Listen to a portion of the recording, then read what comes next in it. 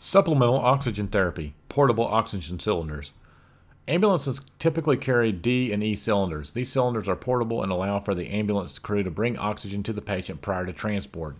D cylinders can carry 350 milliliters of oxygen. E cylinders carry 625 liters of oxygen. Anything that flows can be measured with a unit of volume, just like 2 liters of Coke is a liquid, but it flows. The oxygen is pumped into the steel cylinder under pressure. The regulator measures pressure inside the tank, not volume, which is typically full at 2,000 psi. The oxygen is delivered in liters per minute. The confusion caused by monitoring the tank in psi and administering oxygen in liters per minute is a recipe for never knowing how much oxygen is in the tank. Typically, oxygen tanks are changed out at 500 psi.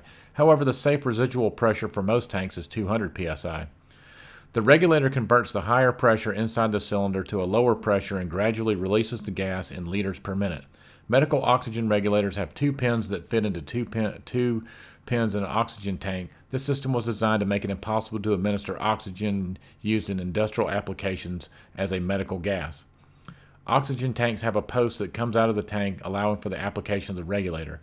The weakest link of the tank is considered to be the stem. For this reason, oxygen tanks are handled with care and often carried around in bags and boxes that protect the tank and regulator from damage while in operation. It is considered poor practice to stand an oxygen tank on its base, as it could tip over, causing the stem to come out of the tank and the tank become missile. Oxygen is crucial for treatment of patients with shortness of breath or difficulty breathing.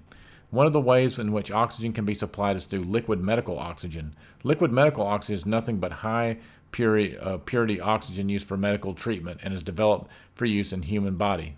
Why in a liquid state? Due to its low melting and boiling points, oxygen is in a gaseous state at room temperature. Liquefaction enables storage in larger volumes and is in easier transportation.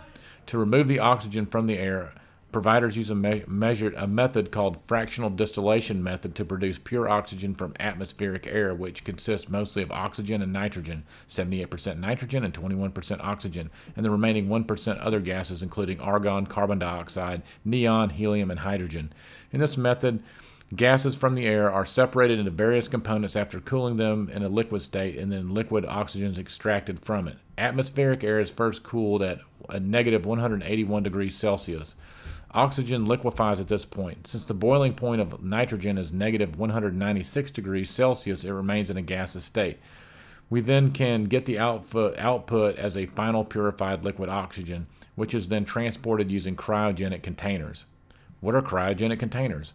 Cryogenics is the production and behavior of materials at very low temperature. A cryogenic liquid is defined as a liquid with a normal boiling point of below 90 degrees Celsius. Cryogenic liquid containers are specifically designed for safe and economic transportation and storage of liquefied gases at cryogenic temperatures lower than negative 90 degrees Celsius.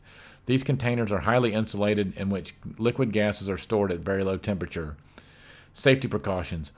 If the temperature is high enough, many substances will burn in oxygen. Hence, it is equally essential to ensure proper fire safety measures and train all staff in safe handling of oxygen.